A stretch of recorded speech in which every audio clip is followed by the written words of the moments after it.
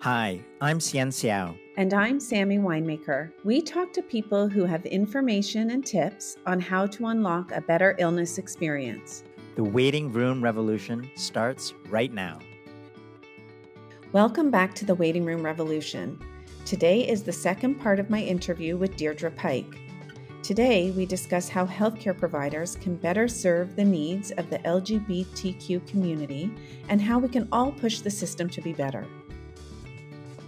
As I said before, I'd been doing some reading in preparation for our conversation, and I feel pretty ashamed to actually be a healthcare provider, to be honest. So I'm going to share with you a little bit about what I read, and maybe you can give some comment. So I read that at least 1/6 of people in the LGBTQ plus community have experienced discrimination in doctors' offices, and that a fifth avoid seeking medical care out of fear. Mm-hmm. It's horrible. And there really is, there's a need to differentiate even more now when you talk about the experience of LGB, sexual orientation minorities and the trans community that is so, has such a different experience even because of so much is medicalized in terms of what the experience is in the trans community. And I think that I really think is another whole show. But for me to be able to talk about experience as a sexual orientation minority, as a young woman in university with my first partner, we went together to the family doctor that we were looking for in our apartment building in London, and went for breast exams. That's what you did. There was no such thing as a mammogram, I don't believe. And the doctor said to my partner, and I'm glad I was there, wow, with the size of your breasts, I might have to charge you double. And I, from that day on, was never going to the doctor alone, and either was my partner. And, we sort of laughed and walked away from that experience. And I'm glad that I carried on, that I was strong enough to keep going, and I have stayed in the medical system. I haven't had a great need so far in my life, thank you. But others definitely do not go. They would stop going after an experience like that. And also, certainly they would not come out. We weren't out. We were just there as roommates. But local research that I did a number of years back showed that, in fact, it was over half of the people that filled in a survey had said that they would not come out to their family doctors. So yes, shame isn't helpful, but certainly a recognition of movement that's needed is going to help us in this conversation. So I appreciate that you make that recognition, but now let's really see about how's that moving forward and changing. Before we get to the moving forward, I'm still wallowing in the in the discrimination. I still have to get it off my chest, if you don't mind. The thing is that the irony of all of this is that apparently people who are in the LGBTQ plus community experience discrimination are actually at increased risk of illness and negative outcomes. People who are discriminated against have poor healthcare outcomes. And this is a group of people who have been highly discriminated against.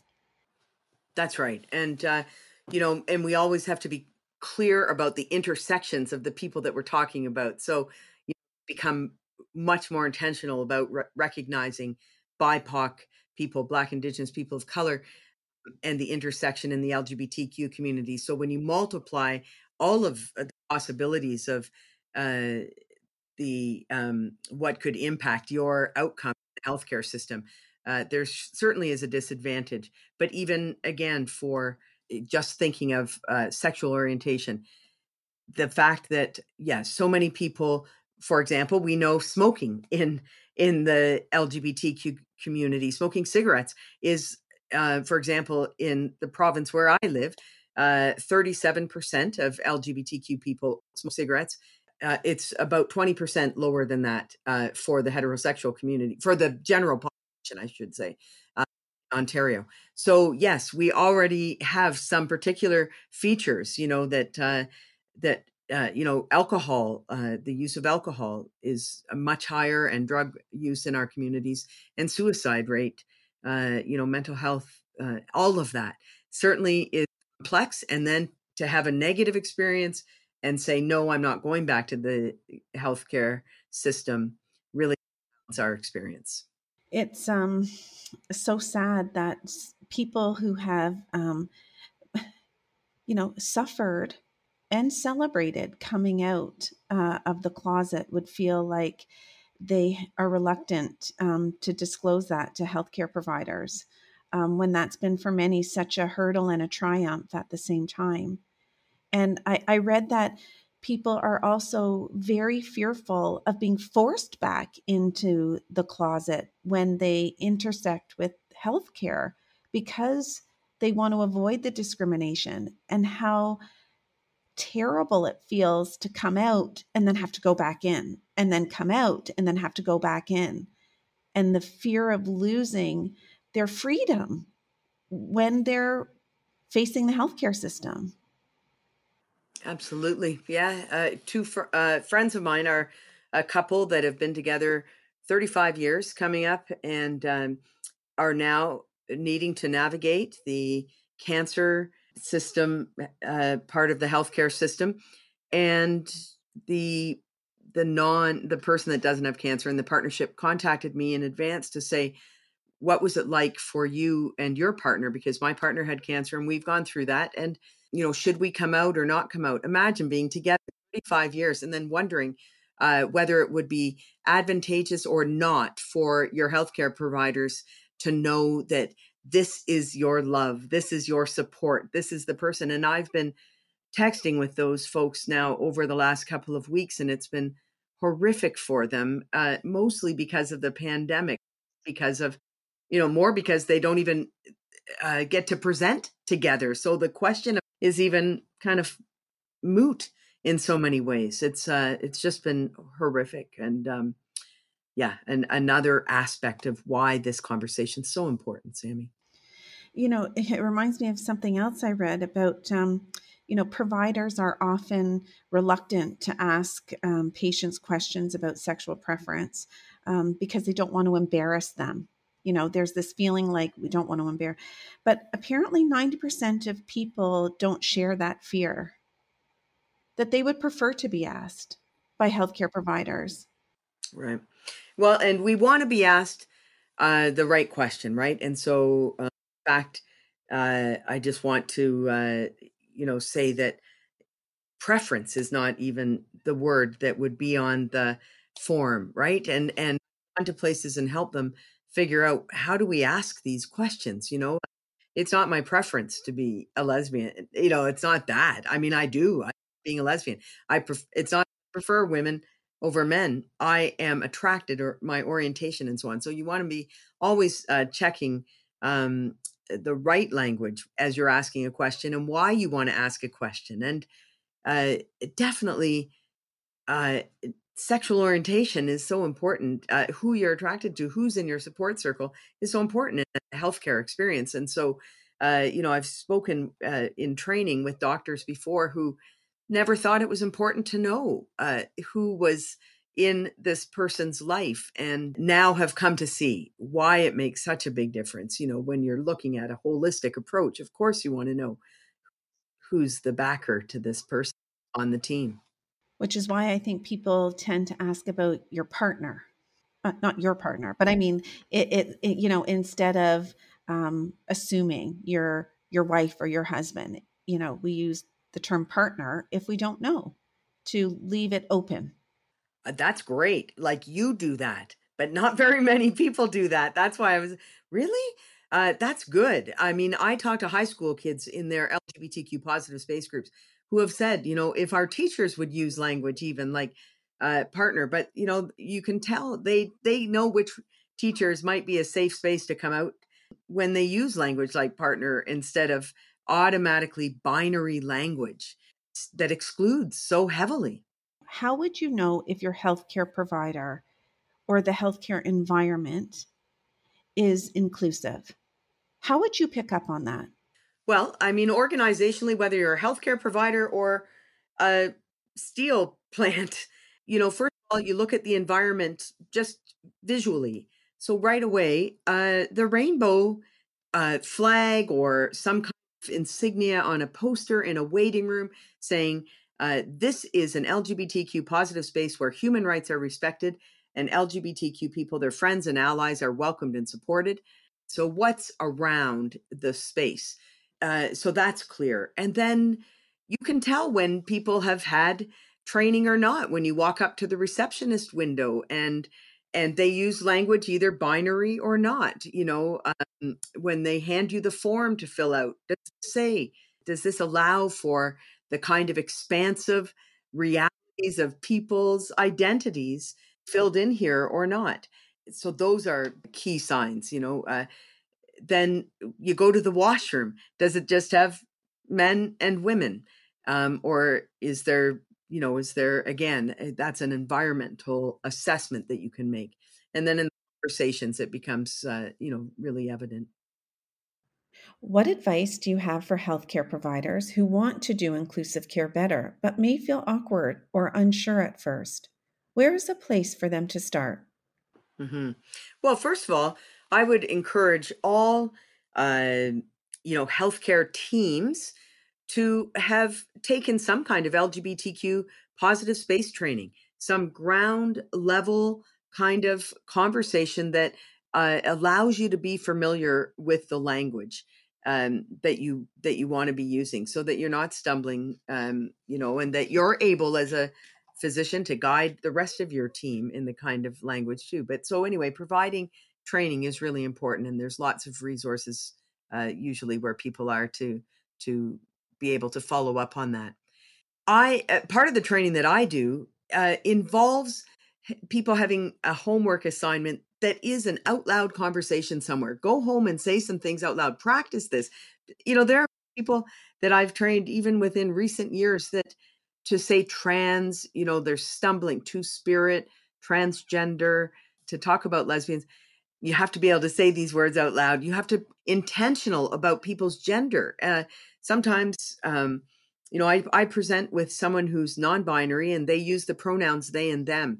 It is important to be able to have people identify that and for you to practice saying that, and then know how to apologize when your intent is great, but your impact might not be you wanted it to be.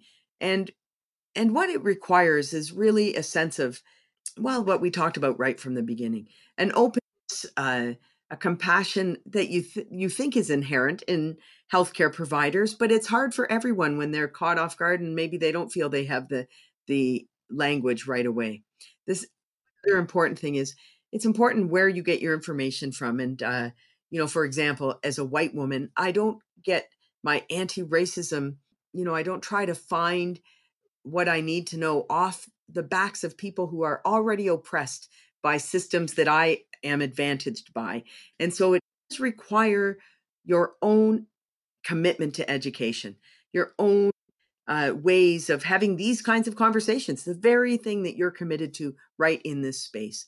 And so that's what I would really encourage people who are a bit uncomfortable, wondering about this conversation, just be intentional and practice. It's a discipline, like anything else.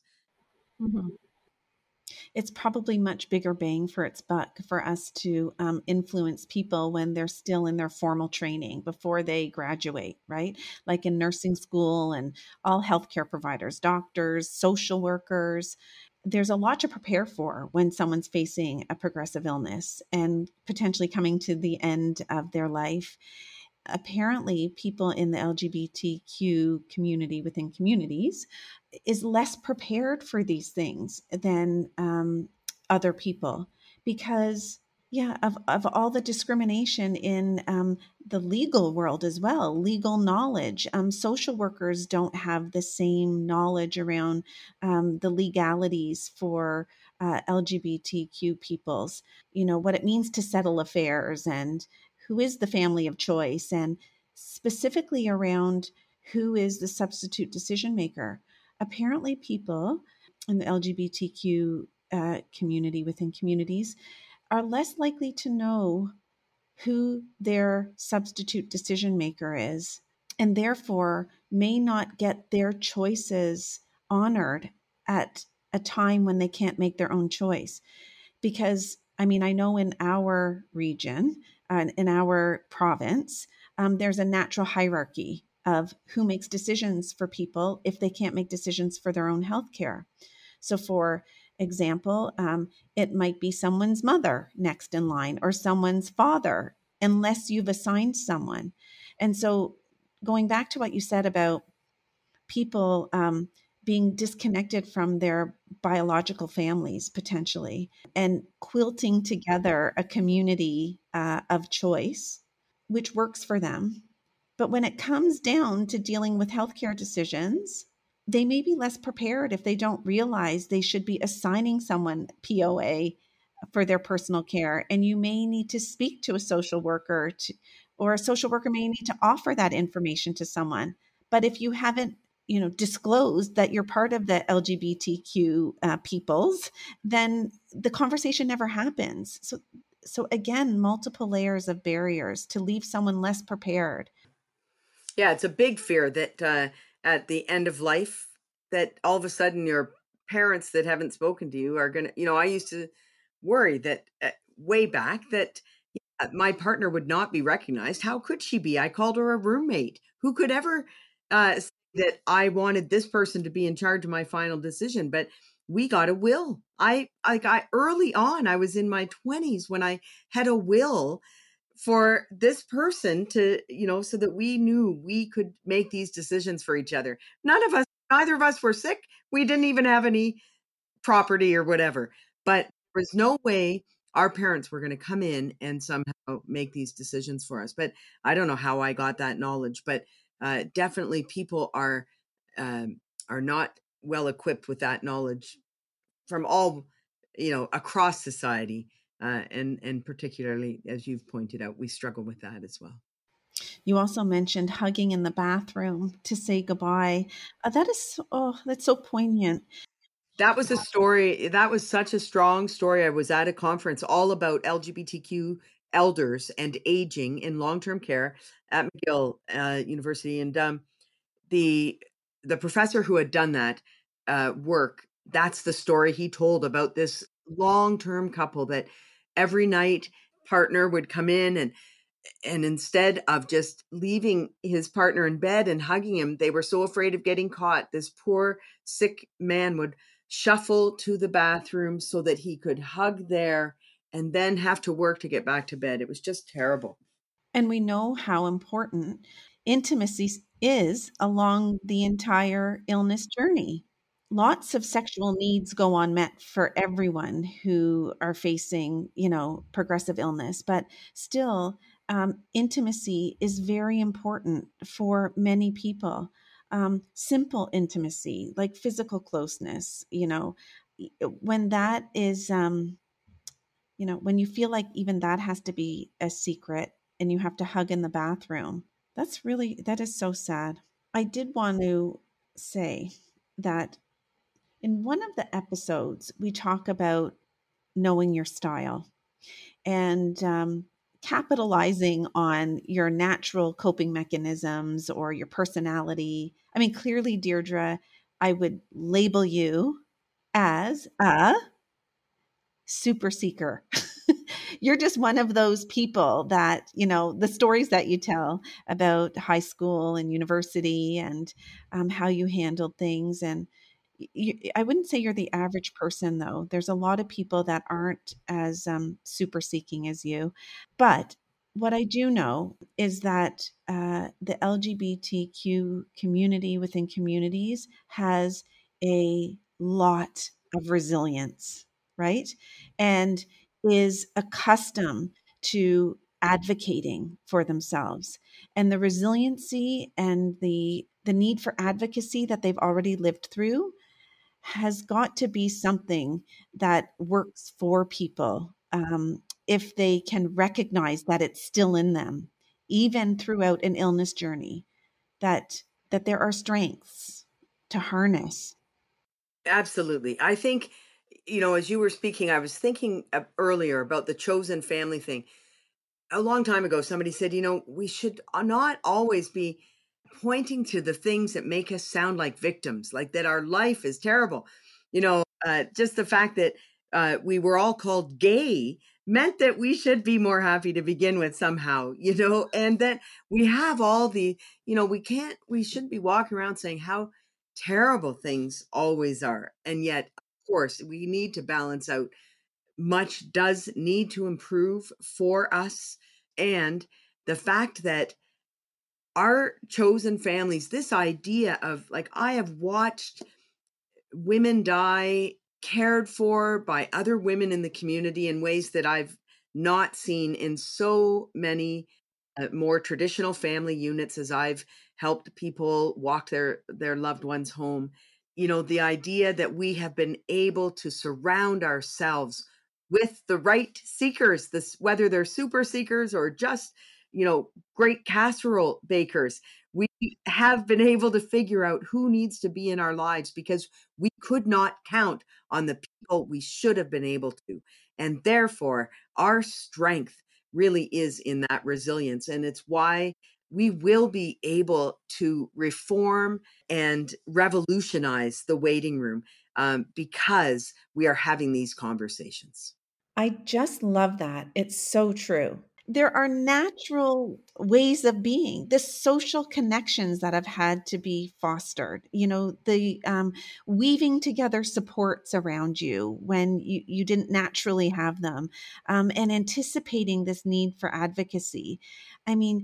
These are the ingredients that we are trying to leverage in the podcast, to be honest with you, Deirdre. So they naturally exist in the LGBTQT community within communities. There's lots of evidence of it in our communities. It isn't available for everyone, but it is evidenced. And we want to be able to make that possible for everyone. There's a lot of people that will die alone, that will live alone through their chronic illness. But we have to be able to find ways to help people create community. Once we recognize this reality of solitude and isolation, and certainly the pandemic has brought that out, I think that we'll be able to come up with ways in our communities and provinces and countries to really respond by having intentional LGBTQ healthcare conversations and responses. And I see it more and more. We have to ensure, definitely, that LGBTQT peoples don't feel they have to return to the closet to receive quality care as they grow older and approach end of life. No one needs to go back to the closet. And the age that people are coming out now, it's going to be so different. You talked about the different cohorts, and just a really brief conversation about that tells us that, for me, I was 32 when I really came out. There's advantages and disadvantages to the closet, but young people today are not choosing to be closeted for the most part. They are coming out younger and will not be this kind of there'll be a different population 50 years from now. This conversation will be so different because of their experiences, but it's important that we're cognizant of the people aging now and what their experience has been pointed out. That's right. And again, we don't know the scope because there are still so many that were not able to come out of the closet. So I feel like we have an overt and covert swell of people from the LGBTQT communities within communities that are now about to or are facing progressive life-limiting illness, and we're not meeting their needs.